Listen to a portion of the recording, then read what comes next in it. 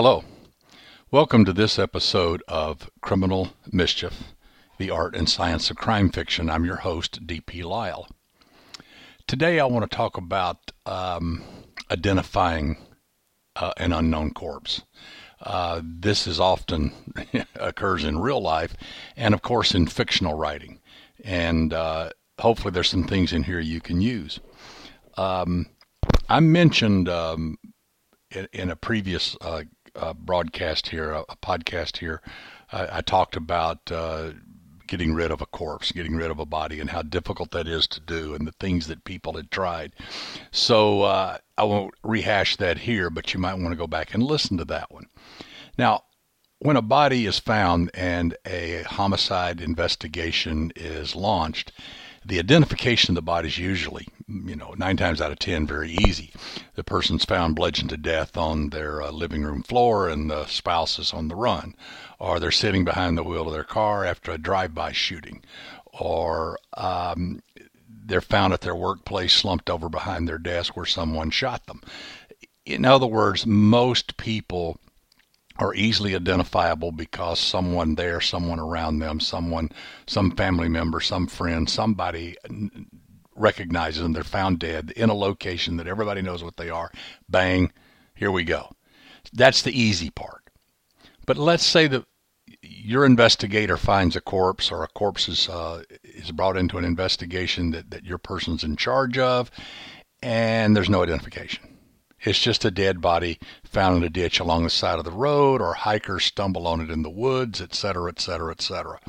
So what are the things that are used to help identify who this person is? Now, obviously, it helps if they got a wallet in their pocket and things like that, but let's say they don't. And so they're just found dead laying in the woods. The sooner after death that the corpse is discovered, the more tools that the investigators have to work with. And this has to do because time is not nice to dead bodies. They decay, and how fast they decay depends upon the location and some other factors, but mainly it's location and ambient temperature. So a body, in a swamp in Louisiana in August is going to be destroyed or at least severely damaged in a matter of days. And one who is in the mountains in Colorado in April, where it's, never gets above 60 degrees during the daytime at 10,000 feet, that corpse is going to be 4 or 5 days later very well preserved. So how much they have to work with depends upon the condition of the corpse. But let's say we got a corpse that's in pretty good shape. It was found recently after the murder. So what do? Let's go from the outside in, so to speak. Obviously, if they can take photographs and someone recognizes them, that helps. No question about it. They can even put it out to the media, and the media may respond, and somebody may call the media and say, "Oh, I know this person," or maybe not.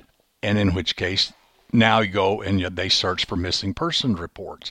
And let's say that the person's a 30-year-old male found in a cornfield in Iowa, and lo and behold, a town, just 15 miles away, a 30-year-old male was reported missing 3 days earlier.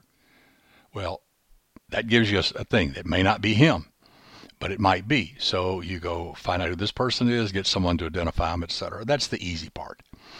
But what if none of that is available? What if the missing person reports don't match up? What if no one knows this person, and now you've got a body? Why is it important to identify the body? Well, 90% of murders happen between two people who know each other or have some relationship.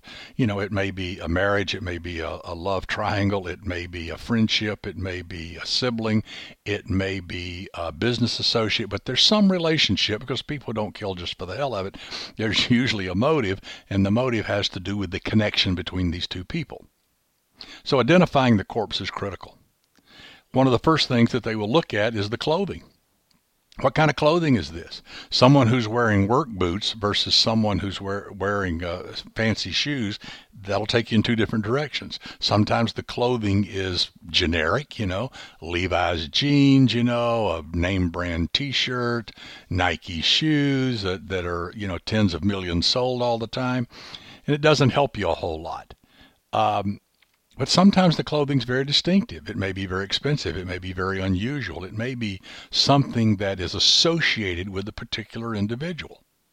And now you can narrow that down. Rings and jewelry the same way. Often they're inscribed with someone's name, a date of a marriage, something like that on a wedding ring. All of those things can be used to start moving down the path to identify this person.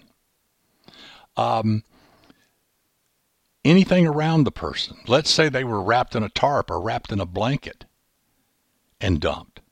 Well, the blanket belongs to somebody. It came from somewhere.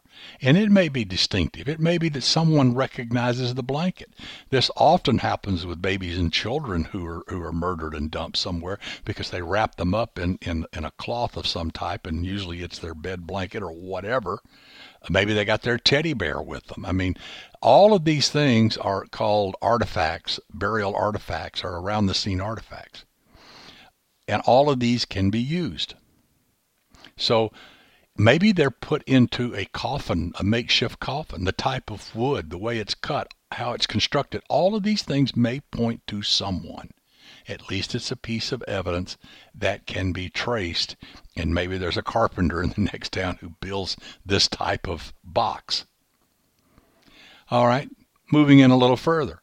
What about birthmarks and tattoos and stuff like that? Well, birthmarks obviously are things that people are born with. They have all their lives. You know, one of the most famous one was Gorbachev's, port wine stain over his forehead, and everybody remembers that very well.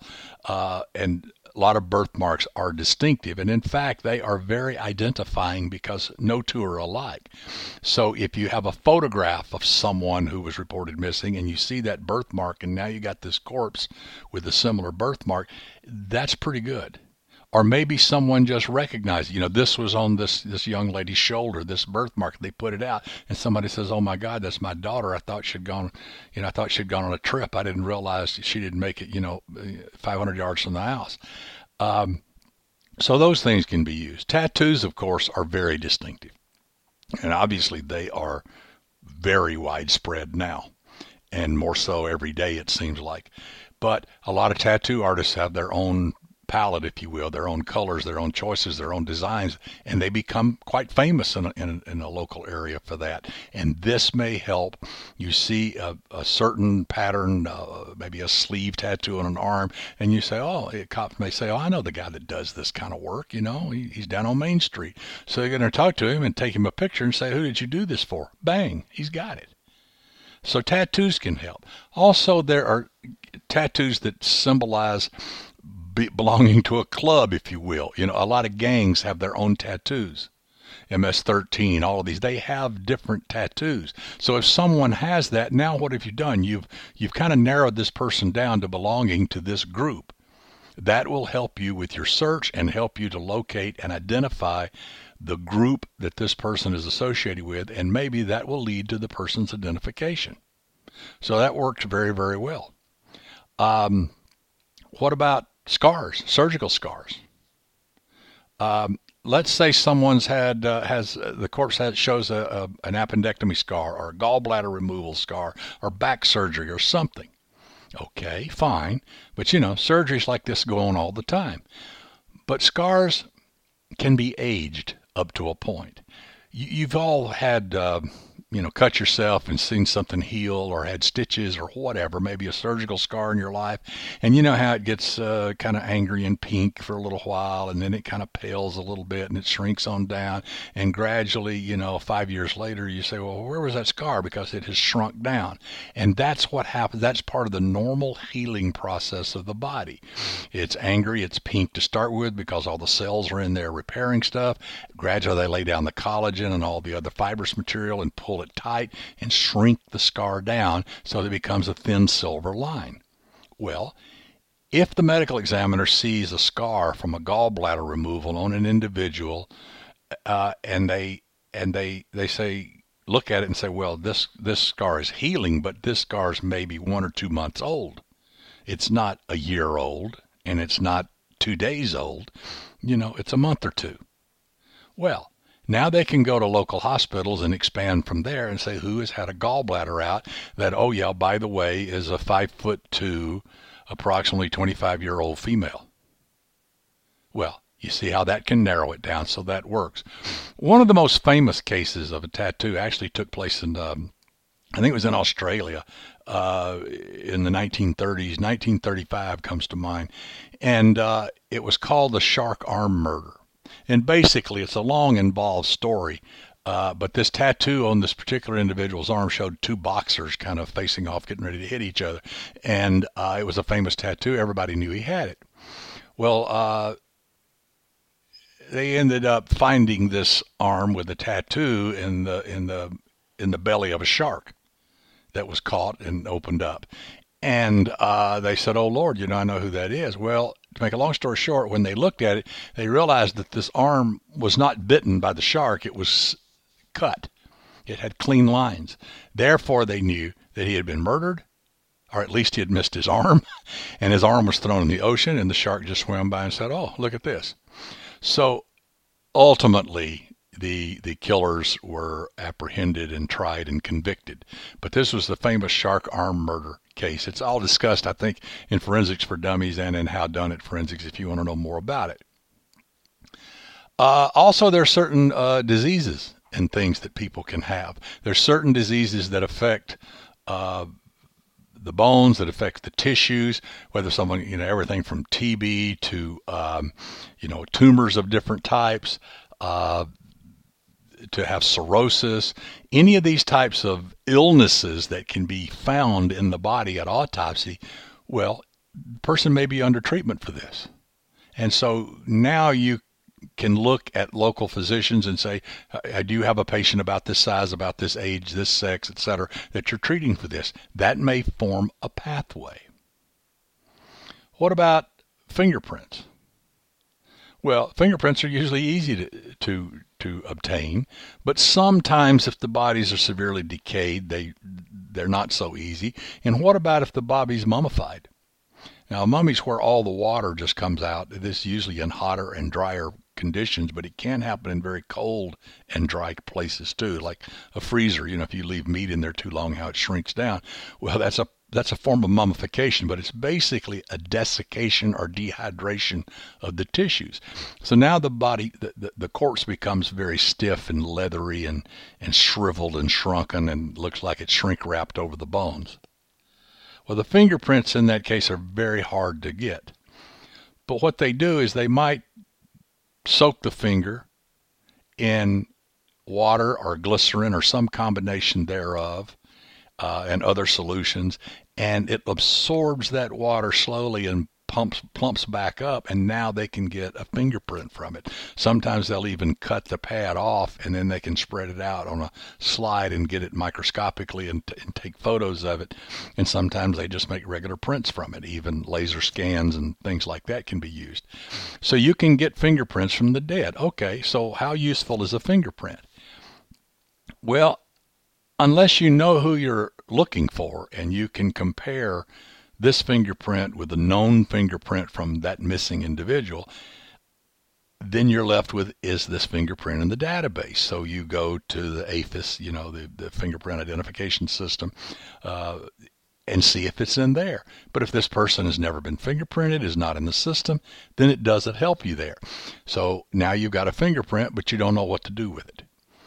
But as other clues come along and you start suspecting, well, it could be Joe who works down at the gas station. You go down there and you find out Joe has a coffee mug that he used every day until he disappeared, 3 days ago or 6 months ago, and it was sitting up on the counter and nobody touched it. Maybe you can still get Joe's fingerprints off of it.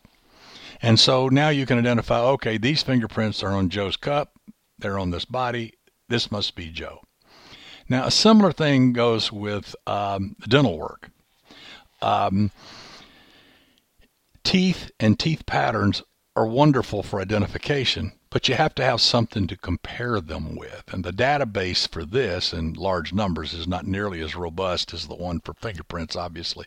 But if you have the corpse and you can look at their dental pattern, and then you start looking around for missing persons and you find, well, it could be Joe, and then you call his dentist and you can compare those dental things, and pretty soon if they match, then you can say, okay, this is Joe's body.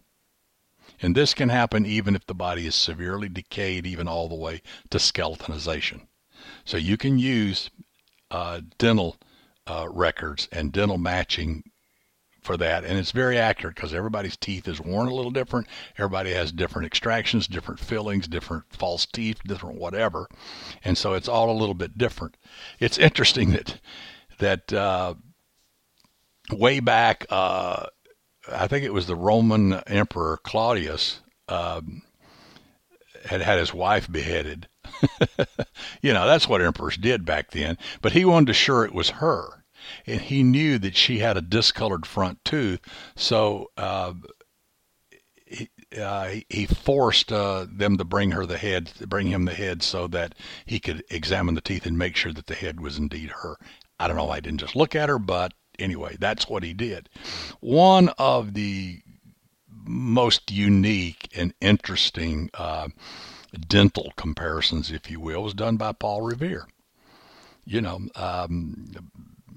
The one who warned the British are coming in 1775. Well, it turns out he had a friend, Dr. Joseph Warren. And Joseph Warren was actually killed at the Battle of Bunker Hill. And he was buried in kind of a mass grave, but the family wanted his body identified so they could do a private burial. Well, it turns out Paul Revere just didn't ride a horse. He also had dental experience, and he made dental appliances. He was actually, they said, quite gifted at it, that he could make false teeth and he could make all these things, dentures of different types, and he was very good at it. So to make a long story short, they went through the bodies in the mass grave, and Paul Revere was able to identify the appliance he had made for his good friend, Dr. Warren, and that's how they had identified him. So you see, not all is lost even after the body's buried, and dental procedures work quite well for that. So what about DNA? Well, we have a similar problem with DNA with a few twists. A DNA profile obviously is quite accurate for identifying an individual.